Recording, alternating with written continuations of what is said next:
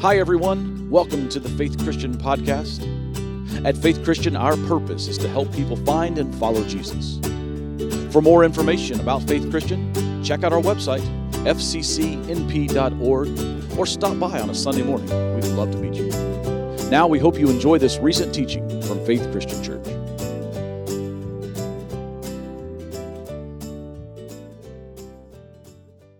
Right now, though, I want to talk a little bit more about this theme we've been in this fall that we're calling Say Yes.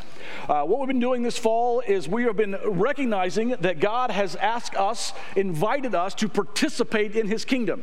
And we have a chance as His followers, as His people, as His children, to say yes to participating in that kingdom. We've talked in many ways over the last several weeks, this is actually week 9, about how we can do that, how we can participate in the kingdom. And one of the things we've said over and over through this series, and I think this is so important, is that the kingdom of God is not just heaven. It's not just what our eternal reward after we die. It is that, yes, but it's before then. And so we've said, and we've been reminded that Jesus taught us to pray, thy kingdom come, your will be done. And we've paraphrased that to say it like this: may up there come down here. Because I believe the kingdom of God is here and now. And what I want to talk about today, it hits this very specifically. I want to let you know, remind you, encourage you, challenge you to think about the kingdom of God being in your neighborhood. Because that's where it is. The kingdom is in your neighborhood. One of the things that I've mentioned many times from this platform, and specifically over the last several weeks as we've walked through this series together, is the fact that Jesus used stories. He told stories. We call them parables. But one of the reasons He told all these stories was to illustrate a truth about God. But most of the time, these stories were used to illustrate a truth about the kingdom of God, about what life in the kingdom looks like. Not just heaven, but what life in the kingdom, when we are participating in the kingdom, what that can look like now. And what is so great about these stories that Jesus uses is that basically Jesus is saying, let me simplify God's kingdom for you. This kingdom that we can say yes to, this kingdom that we can be a part of, I can describe it to you in really simple terms that you could understand. I don't know about you, I appreciate that about Jesus because I need some simplicity in my life. So today I want to look at one more of these stories. It's a familiar story. We call it the parable or the story of the Good Samaritan. This is maybe Jesus' most familiar, most famous parable. This one or the one about the prodigal son, one or the other, those are the top two. Jesus tells this story to help us understand that the kingdom is in our neighborhood. Let me set it up for you. He tells the story to answer a question. An expert in the law, a religious leader, someone who was really, really smart, knew lots and lots of stuff, comes up to Jesus one day and asks a question, a really good question. Here's the question. It's in Luke chapter 10. He asked Jesus, what must I do to have eternal life? That's a great question. It's a question that in the first century people were asking. A question in the first century, people like this guy, these experts in religion, these religious leaders, these experts in the law. How do I get eternal life? That's an important word in this question. I want you to see this important word in this guy's question. The word is, what must I do to have eternal life? What must I do? There's an old saying that there's only two things that are guaranteed in life, right? Death and taxes. But the reality is there's really only one thing, because if you want to, you can cheat on your taxes. But you're not going to cheat death. And when you get to the end of this life, you have to deal with this question. What must I do to inherit, to have eternal life? So Jesus answers the question by asking some more questions. He replies to the man, verse 26. Well, what does the law of Moses say? How do you read it? Basically, Jesus is saying, all right, you're an expert in the law. You've studied this stuff since you were a little kid. You tell me, Mr. Expert Boy, how do you read it? You've got it memorized. How do you interpret it? And the guy gives the right answer. He quotes two verses from the Old Testament. The first verse that he quotes is this famous verse from the Hebrew scripture called the Shema. You can read it in your Bible in Deuteronomy chapter 6, but we'll read it from Luke 10. The man answered, here's his answer. He's quoting Deuteronomy 6. He's quoting the Shema. You must love the Lord your God with all your heart, all your soul, all your strength, and all your mind. Now, every little Jewish kid would have known this verse. This is one of the first things that they would have memorized around the dinner table as a little kid. It's the right answer. It's the answer. Jesus said, how do you read it? What does the law say? This is the right answer. This is number one. This is the foremost thing. If you want to get to heaven, if you want to have eternal life, you've got to love God. You need to love him with all your heart, your soul, your strength, and your mind. You've got to love God. And then he goes on, the other one, this guy says, here's the second part of it. And you got to love your neighbor as yourself. This time he's quoting from the book of Leviticus, chapter 19. Here's the really cool thing.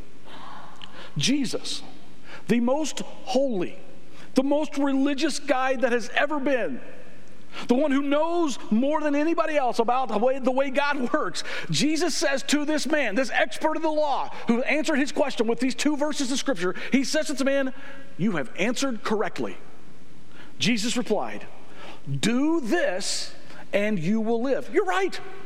That's a good answer. That's the right answer. You have answered correctly. The word correctly there in the original language, the first part of that word correctly is where we get our English word orthodox from.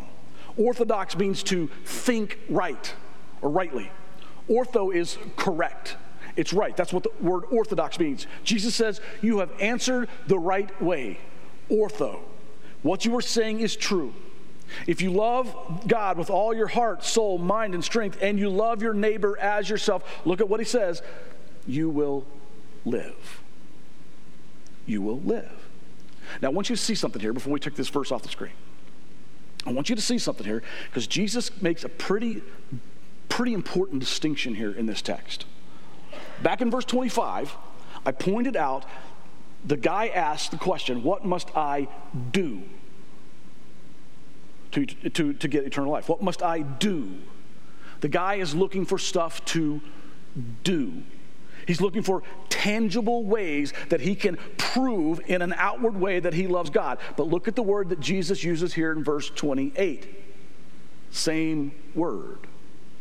Do this, and you will live. Here's the difference.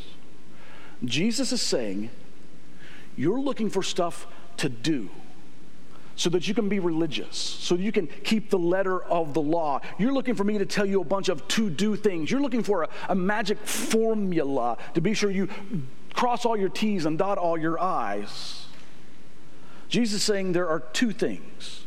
If you'll do these two inner heart things, if you love God with all your heart, soul, mind, and strength, and you love your neighbor as yourself, then you will live. And then Jesus says this about this in a different version of the story in the book of Matthew. Jesus adds this kind of caveat on this thing. He says, all the law and the prophets hang on these two commandments. Love the Lord your God, love your neighbor as yourself. Jesus saying the whole of Scripture, the whole message of Scripture, you want to know what to do? You love the Lord your God, you love your neighbor as yourself. We've done that down around here for years to say love God, love people. Love God, love people. Love God, love people. You want to know what to do? You love God, love people. By the way, even though Jesus has come, and he was crucified, and he was buried, and he resurrected, and he ascended into heaven, even though all that had happened since Jesus said this, this does not change. Love God, love people. Jesus will still answer this question the same way. If you love the Lord your God with all your heart, all your soul, all your mind, all your strength, you love Jesus, his son, you follow him as your Lord and your Savior, and then you love your neighbor as yourself, you are kingdom people. You're saying yes to participating in the kingdom. Well, back to the story. This guy has a moment. I don't know, just life hack, by the way. If Jesus ever asks you a question and you answer it and you get it right, and Jesus says, you got it right, walk away. Take your win and go. This guy doesn't do this. He's going to run his mouth again. So it says in verse 29, the man wanted to justify his actions. In other words, he's wanting to make himself righteous. So he asked Jesus, and who is my neighbor? I've got to love my neighbor as myself. Then who is my neighbor? Define for me then, Jesus. Define for me who my neighbor is. Tell me who my neighbor is. Listen, that's the wrong question. Let's look at this word neighbor. Really important word. It literally means, you already know this, to be near. That's what the word neighbor means, to be near. So what this guy is saying, let me hear from you who my neighbor is. Because if there's a way to get to heaven and I'm trying to justify myself, I'm trying to make sure that I'm righteous, then I want you to define my neighbor for me so that I can make sure that I'm loving the right people. You understand, don't you, that he already knew who his neighbor was, right? In his mind, at least, he had a pretty good idea who his neighbor was. You do too. First and foremost, for this guy in the first century, this expert in religious law, when he thought about neighbor, first of all, he thought about, well, this person got to be a Jew. It's got to be a Jewish person, the chosen people of God, the descendants of Abraham. If you were to really get into this guy's head, he would have understood about all of the laws and about serving people in the Old Testament, about taking care of people, about helping people in need. He would have understood every one of those laws to be about Jewish people, his people. The one he was a part of. I don't care, he would have said, I don't care about the Philistines, the Girgashites, the Hivites, the Jebusites, the Canaanites, the Mosquitobites. I don't care about any of them. I care about these people. These are my people. These are my brothers. These are my sisters. These are my neighbors. They're the ones who are near to me because they're just like me. But this guy probably would have narrowed that group down a little bit more. And not just been the Jewish people, he said, some of my Jewish brothers and sisters, they follow the law really well. So that's who my neighbors are. That's the people who are closest to me. So I would narrow it down to the people who are orthodox. The people who think the right way. The people who I see at the festivals all the time and at the sacrifices. The people I see at synagogue every Sunday. Well, they would have got to church on Saturday, not Saturday, but that's another story. They're worshiping God the way I do. They're praying the way I do. They've got the phylacteries on. They look the part. They act the part. They say the right things. They there's that word again. They do the right things. He would narrow his neighborhood down just to that little group, not just the Jews, but the ones who practice Judaism the way he did. He might even narrow it down a little bit farther. And he would say, well, really, my neighbors are the ones that are most like me. They're the other experts in the law. Now, this circle gets pretty small. The Pharisees, the rabbis, the teachers, the ones who are the higher up experts. Do you see what he's done? He's taken this great neighborhood of Jewish people. He's narrowed it down to people who are religious. He's narrowed it down even more to people who are teachers of what's religious. In other words, people who are just like him.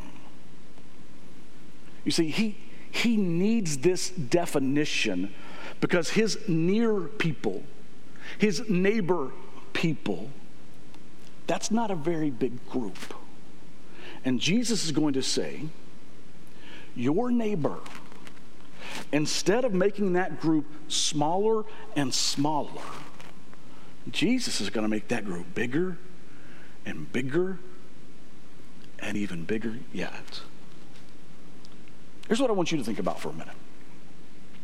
Who is your neighbor? Who's near to you? If I asked most of you who your neighbors are, you would probably begin by telling me about the people who live close to you on your street or in your neighborhood. You might mention names. These are my neighbors: Grant and Sue, Steve and Mary Ellen, Larry and Sandy, Ron and Don live over across the way there. I guess you could say, I love my neighbors. Ron, Don, I love you, but I'm not sure I love you like I love myself, though. I love you. But do I love them like myself? I mean, sure, I'll go pick up their trash cans if they blow over in the wind. We'll divide some hostas and share. But do I love my neighbors as I love myself? We have people, and this is kind of the point here. We have people, just like this teacher of the law, this expert of the law, that fit into our near category.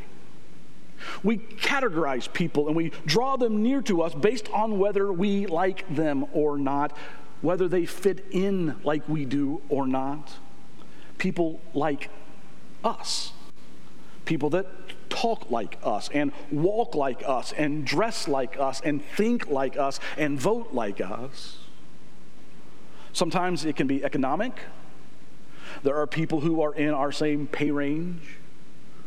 Sometimes it can be racial. people whose skin color is the same as ours, people who speak the same language that we do. Sometimes it can be religious. People who are, well, really, we're more righteous than the other people. We get it right at our church. They don't at their church. We don't hang out with them. The truth of the matter is, and what I really want you to think about today with this question, who is your neighbor? Is what's it based on? Is it based on the education level? Is it based on an age group? Is it based on what street their house is on? Or their lifestyle? Or who they hang out with? Or the music that they listen to?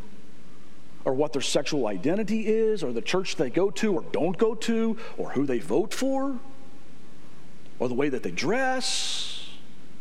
Or what race they belong to? Or what their background is that they came from? Who's near to you? Because the truth is, like this expert in the law, you and I usually have people near to us who are just like us. And that's why Jesus starts to tell this story that we know as the Good Samaritan. And this story just rocks this guy's world. And it should rock yours too. Because Jesus is telling a story. And the hero of the story is a guy who is nothing like the guy he's telling the story to. We've defined our neighbors just like this guy. And Jesus says, you got it all wrong.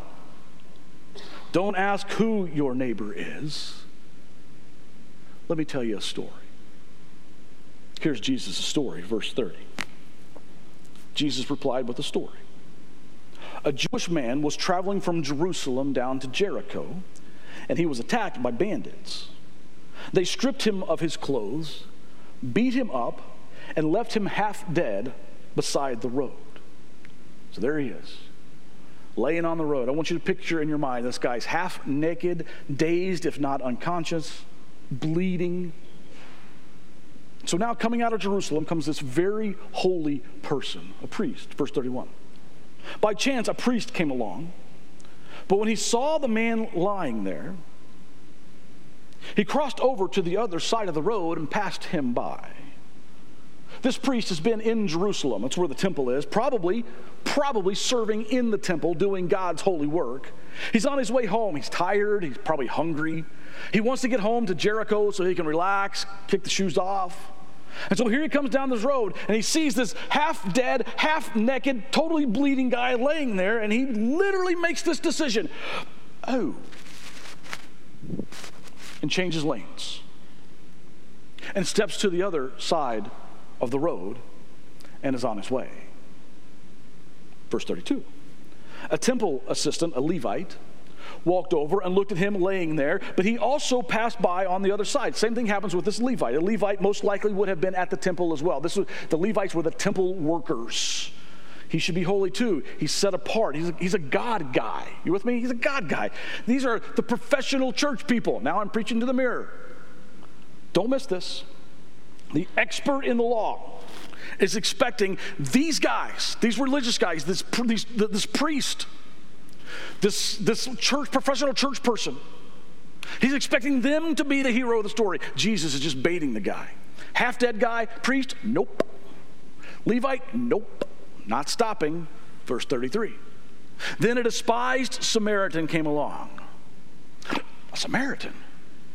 You can almost hear the crowd hissing. The Jews hated Samaritan people. They were a mixed race people, half Jewish, half something else. The Jewish people did not accept the Samaritans. They didn't like the Samaritans. They thought the Samaritans were less than them. So get this. Again, Jesus is telling this story to a Jewish righteous dude, and the Samaritan, the hated guy, is the hero.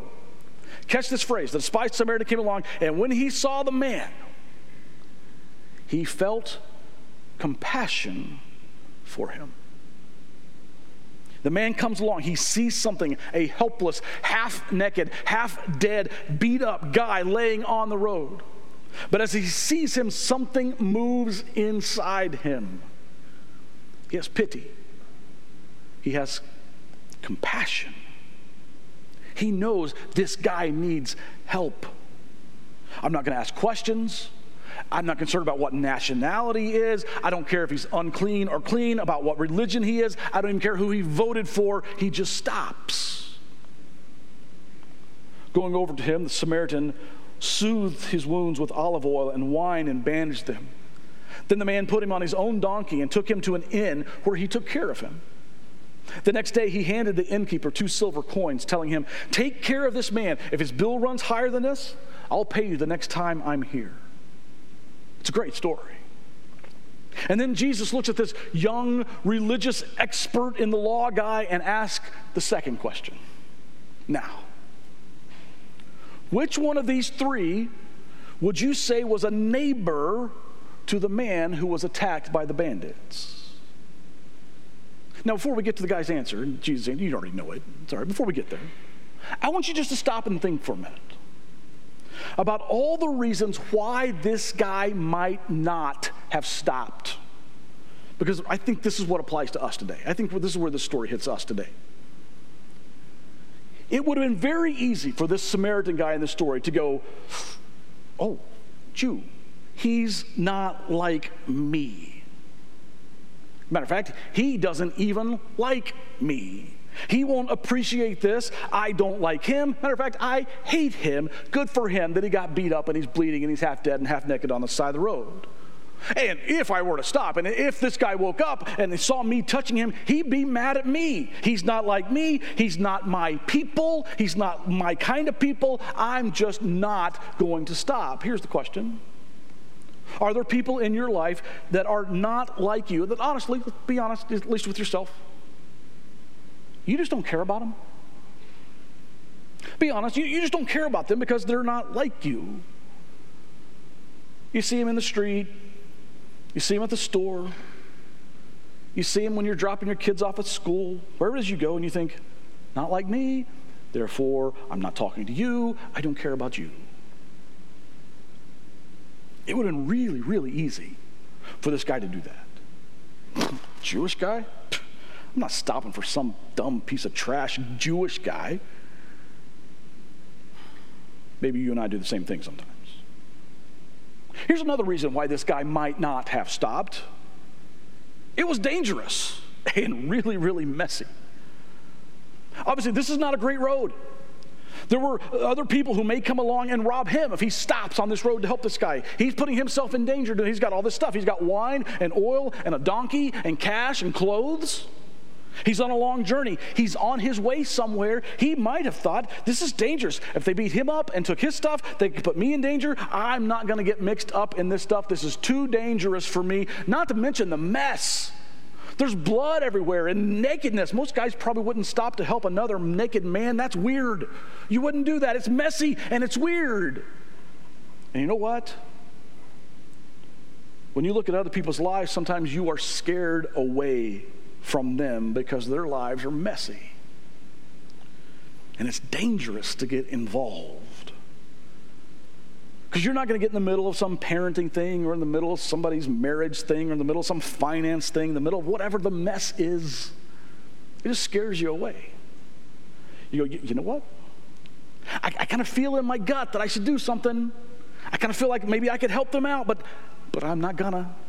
I'm not going to take that chance. It's too dangerous. It's too messy. And I wonder if there are people in your life, my life, whose lives are just so messy and so weird and so bloody that it's just impossible to fix. And you think, you know what? I'm just going to pass by. This guy could have. He might have been afraid of a lot of things that you and I are afraid of when we look at people who are not like us. Here's another reason that he could have not helped this guy. Well, frankly, it was not his job. He could have said, that's not my job. Maybe he saw the priest and the Levite, the professional church people, the holy Jewish people. Maybe he saw them and thought, well, nobody else is helping him either. I'm not gonna. But he didn't. He stopped. He had something deep in his heart that said, I need to help this guy. I need to do something about this. In a word, he was a neighbor. Which brings us to the kingdom question that we need to talk about today. This is the important kingdom question. And the question is not, who is my neighbor? That's a bad question. That's the wrong question. The kingdom question, the good question is, who am I a neighbor to? That's the question that Jesus is getting at by telling this simple story. He says to the man, the question is not who's your neighbor, the question is who was the neighbor to the guy who was beaten up? And the answer is in verse 37. The man replied, well, it's had to kill him to say this, right? The one who showed him mercy. That's the story. And that's the answer for our lives. And that's saying yes to participating in the kingdom of God. The one who had mercy. This man stopped to help because he loved as much as he loved himself.